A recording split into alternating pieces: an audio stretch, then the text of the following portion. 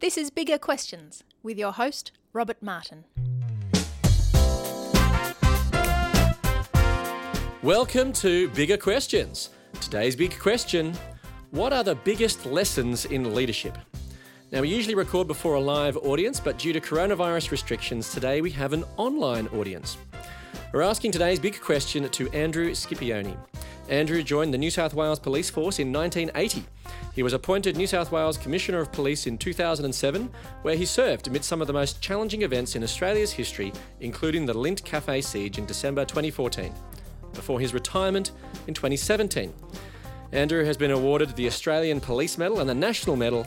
He loves his family and fishing, and he joins me now. Andrew, welcome to Bigger Questions. Yeah, thank you, Rob. Nice to be here. That's great. Now, Andrew, you love fishing. So is there anything that fishing can teach us about leadership? Yeah, well, look, I do love my fishing. I've learnt a lot of really important things from my time as a fisherman. And I guess as you reflect and relax and you go to that place where you can just chill, I've learnt some really good things that I've come to realise now there's a very fine line between fishing and just sitting in a boat like an idiot. You know, you can sit and get nothing. I've learned that men and fish are very similar. They both get into trouble when they open their mouths at the wrong time. You know, it's been a great time for me, and I've learned so much from fishing just in terms of reflection. Interestingly, I came to that point in my leadership where I needed to work out what it was that I was going to do based on what I'd learned from Winston Churchill. Churchill had a propensity to paint. In the middle of the Second World War, when things were at their darkest for England, he used to talk about just going and painting. It used to get his mind off things.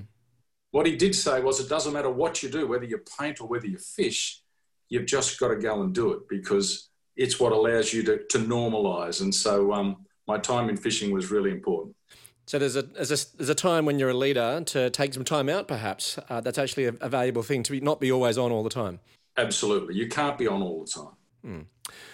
Well, thank you, Andrew. We're really looking forward to what you have to say to us today. And to kick off Bigger Questions, we usually like to ask a couple of smaller questions just to get us thinking. Today we're asking Andrew Scipioni some big questions about leadership. So, Andrew, I thought we'd test you with our smaller questions today on leadership lessons from history's worst leaders. Right. Okay, there's two questions, both multiple choice. Question 1. CEO Magazine wrote an article, Lessons from History's Worst CEOs. It describes one of these CEOs, Kay Whitmore, who was the CEO of Kodak in the early 1990s. What did Whitmore do in a meeting with Bill Gates in 1990 where they were discussing integrating the company's products with Windows? Was it A, he wore a giant chicken costume?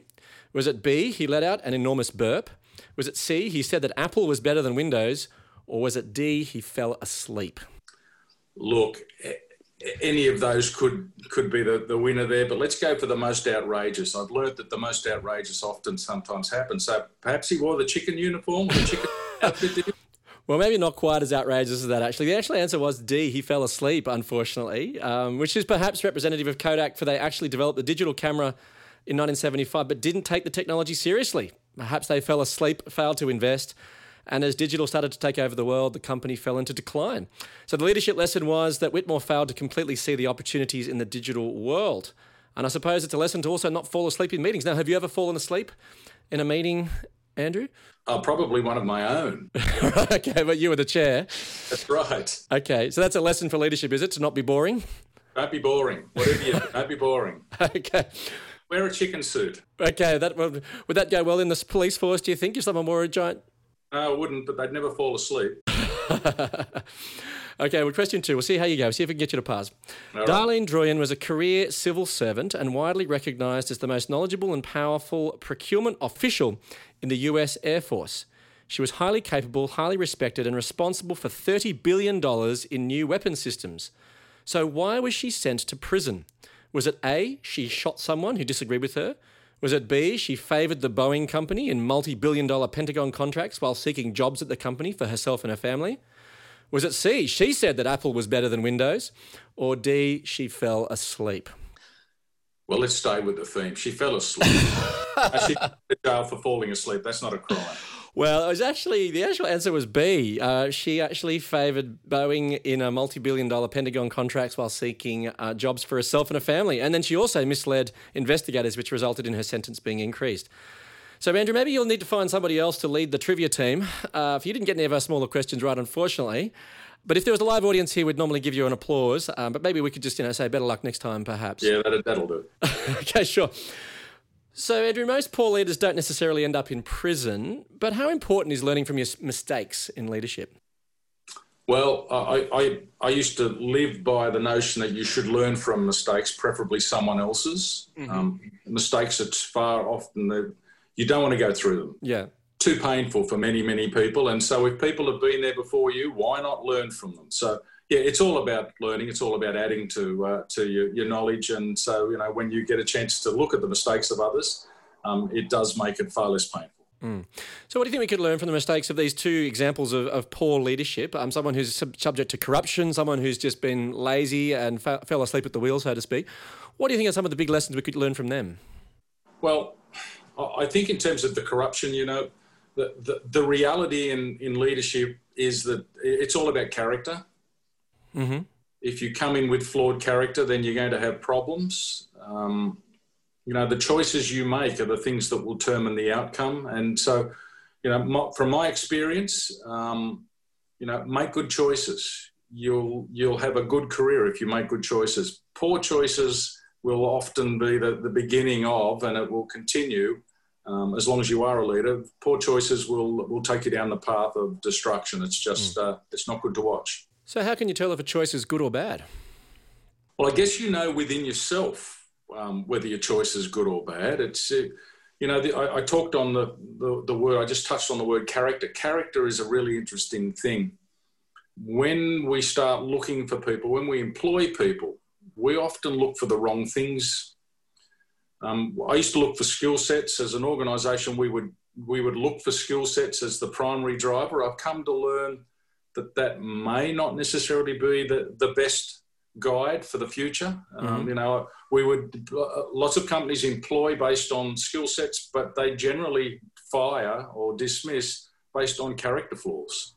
So perhaps what we need to do is, in order to reduce that throughput, start hiring based on character, and we can build on the skill sets. Well, I suppose that was exactly the problem with Darlene Druyan as well, because it was her character which ended up going to prison. Like, that was the reason she went to prison. It wasn't because she wasn't able to do a job particularly well. Now, management guru Peter Drucker once said, management is doing things right, leadership is doing the right things.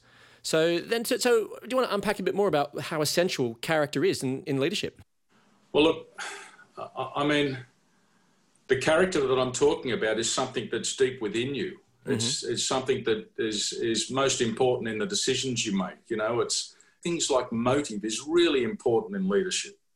It's so important that what you do is because it's for the collective good. And so, the whole notion of doing things the right way comes from understanding what the right way is. Now, I've had to reflect on that, and certainly in my life as a Christian man, I've been blessed in that I've had this wonderful, wonderful text on leadership and on management and on guidance that is available to everyone, and it's called the Bible.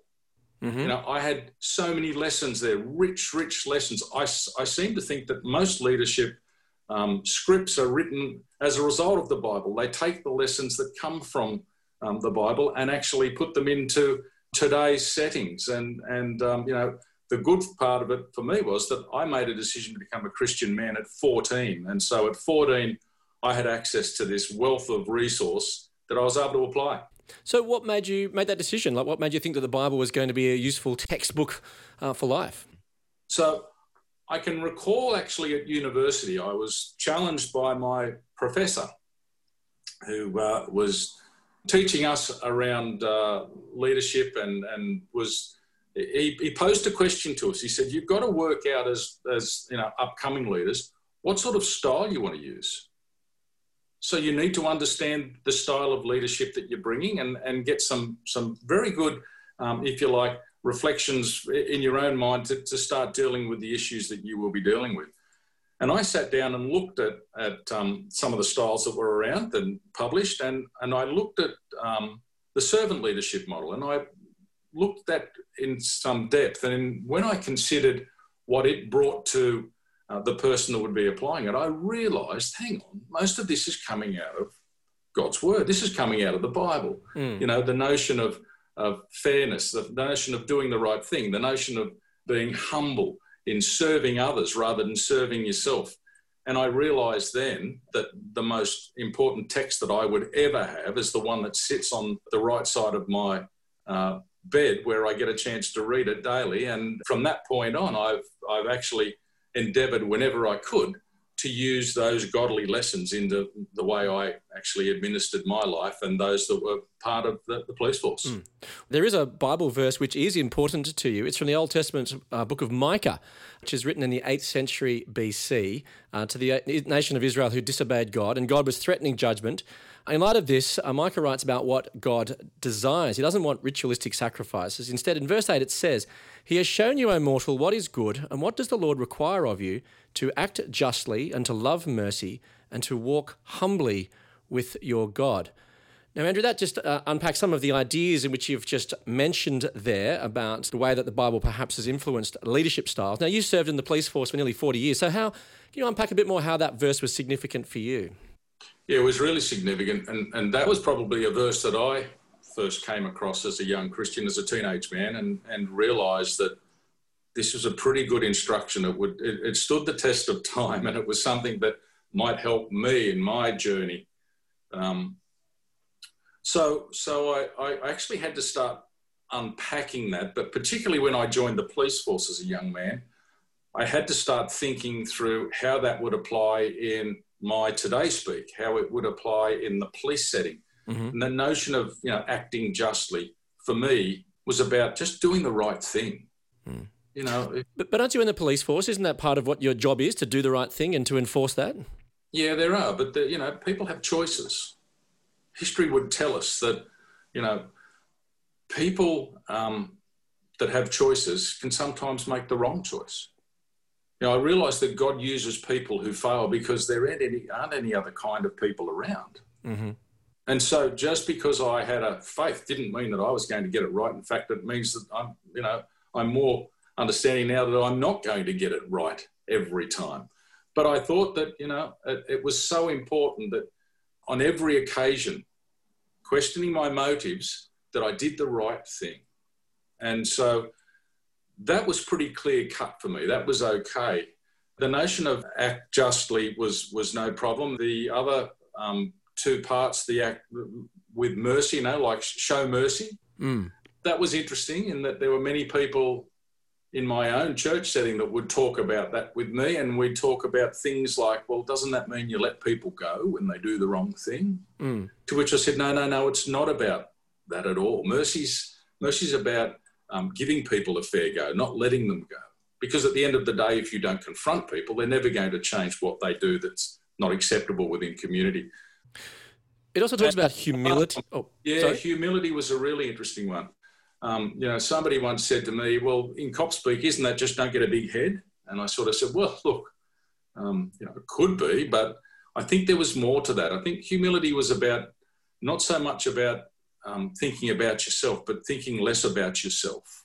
To be humble is a really, really important thing, because if I think less about me and I think more about you, in my humility, I can make a significant difference. And, if I can serve you as a community member, then I'm still acting with humility, because I know that I have authority, and authority is sometimes very, very difficult to deal with, particularly if you're dealing with somebody that's coming from a criminal background who really, they just don't believe you. They don't think you're the real deal. They think you're out to get them no matter what. You're not going to be fair.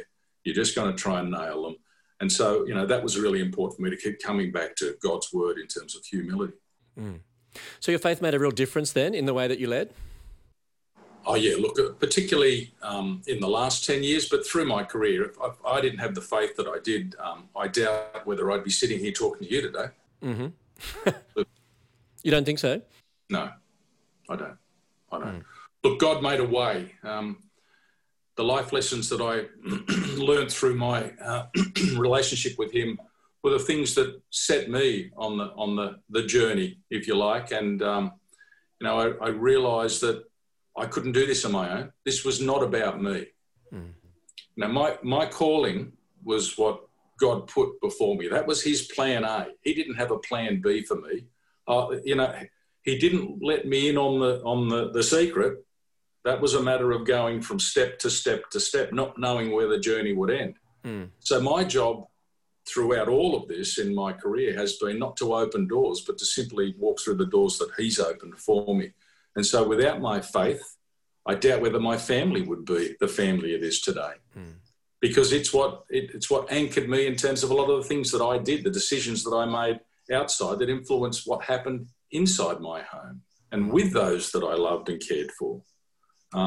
So I'm certain that without my faith, I would not have been the man that I am. And certainly I doubt whether I would have been the person professionally I was. And as I said, I don't think I'd be here talking to you today, Rob.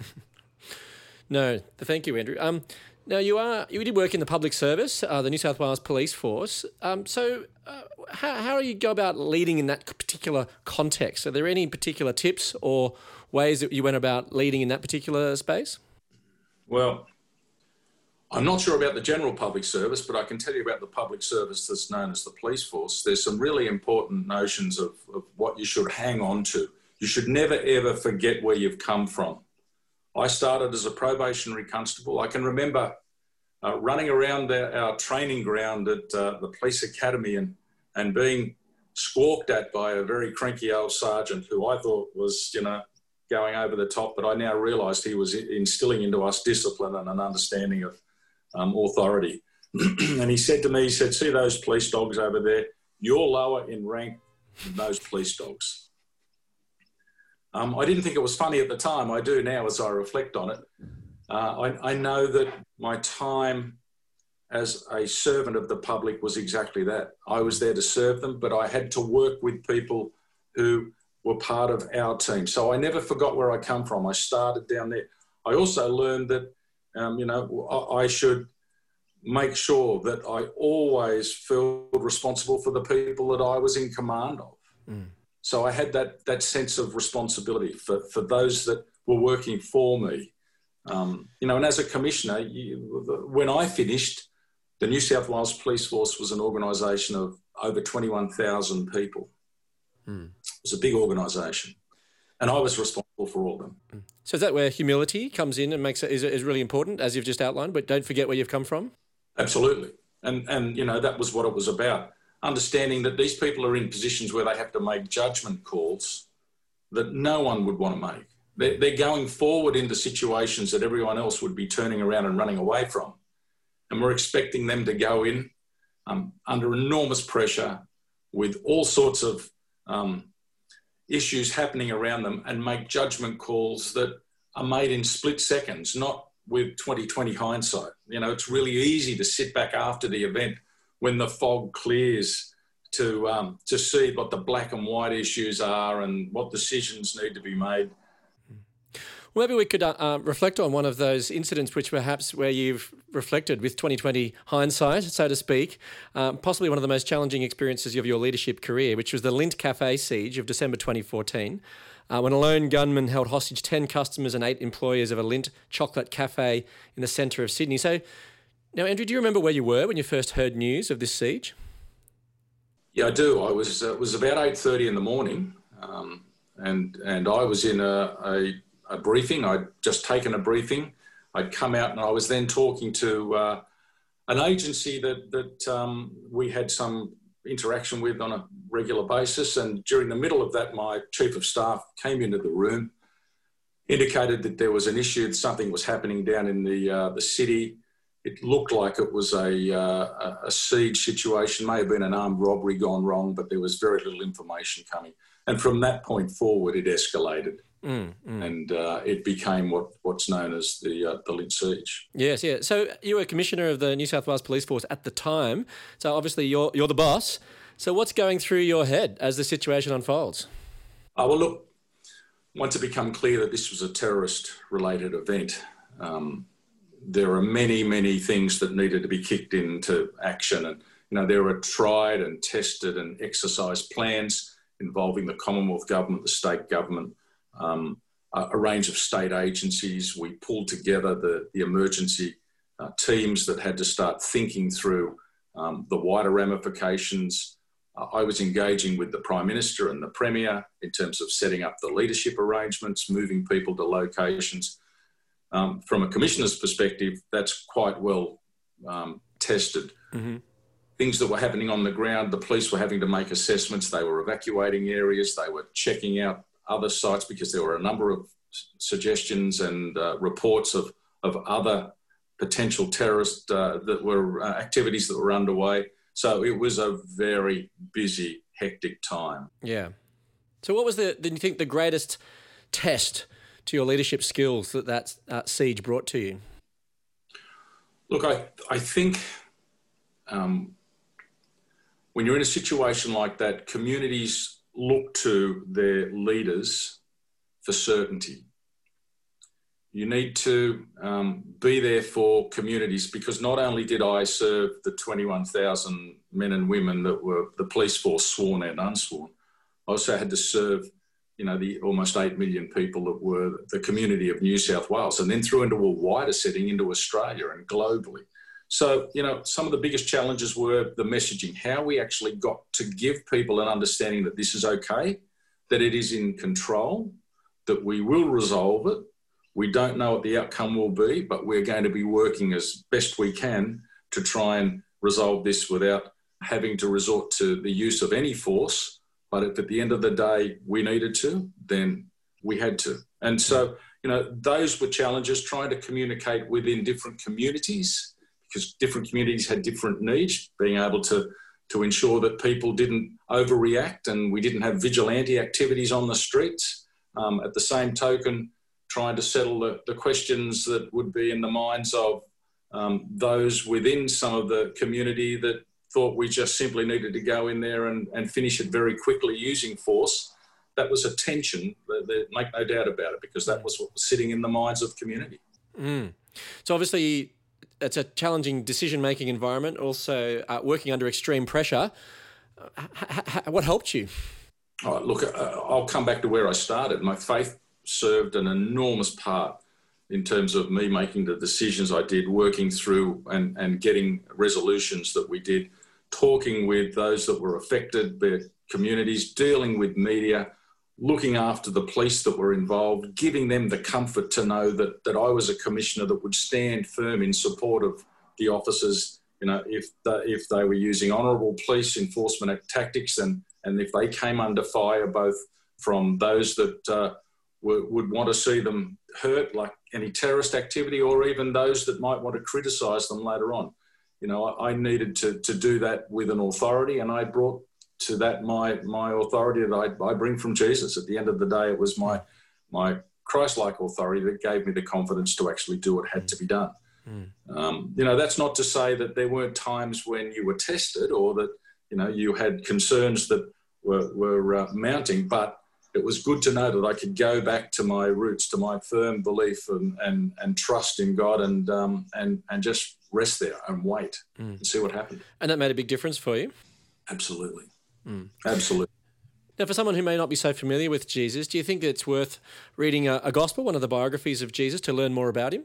Yeah, absolutely. You pick up the book of John and have a read about that and understand, the virtues that he was leaving us were things like honesty, embracing justice, fairness, being reasonable, trust, understanding what it was like to trust.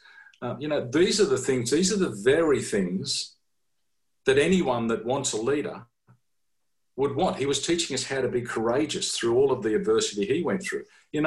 If there's one really key ingredient in leadership, it's being courageous. We all want courageous, genuine leaders, and that's what he was.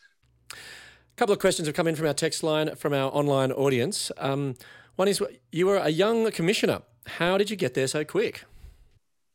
Well, as I said, it was not of my doing. I went through every rank in the New South Wales Police Force, as I said, starting from the rank just below police dog in terms of being a probation. I'm still working through to be the commissioner. I was the 21st police commissioner in the history of the New South Wales Police Force, which is a very old police force. It's the oldest in the nation. So, look, I did say earlier, my job, look, I never saw success as being a destination. It was a journey. So I was always really more concerned about giving my very best every day to what I was doing. I didn't open those doors. God did. All I could do was walk through them. And so as you said, 2007, I was promoted, and humbly, I still to this day realise that my time in that office was not about me. It was about what God was doing through me. And I guess it wasn't a career, it was a calling. And, on that basis, I don't really know what the answer is. But what I do know is that when God opens a door, you should just walk through it. Mm. So, Andrew, what are the biggest lessons in leadership? Well, if I had to come back to one lesson, it's something that we've talked about right throughout our time today. It's me understanding that this was not about me, it was all about God. So I guess the biggest lesson I've learned is that the more I was pressed, the more I turned back into the God of the Bible. And without that, I could never have done what I did. So, for me, it was the greatest lesson was give your heart to God. He can do with it what he needs to. He will never forsake you. He won't let you down. He'll give you what you need. You will achieve. Your call is not to be successful as a leader, but in my life, it was a call to be obedient. And that obedience brought me to the point where I was able to retire. And, thank God I'm still in one piece and still functioning. So the greatest lesson I learned was trust in God with all your heart, with all your soul, with all your might, and let him do what's got to be done. Mm. Well, let me leave you with some of the Bible's answer to this bigger question. What are the biggest lessons in leadership? From Micah 6:8. He has shown you, O mortal, what is good, and what does the Lord require of you? To act justly and to love mercy and to walk humbly with your God. Look forward to you joining us next time for Bigger Questions. Thanks to our guest today, Andrew Scipione. Pleasure, Rob. Thank you. Enjoy Bigger Questions? You can help us keep asking them for as little as $1 a podcast. Support the show. Go to patreon.com/biggerquestions.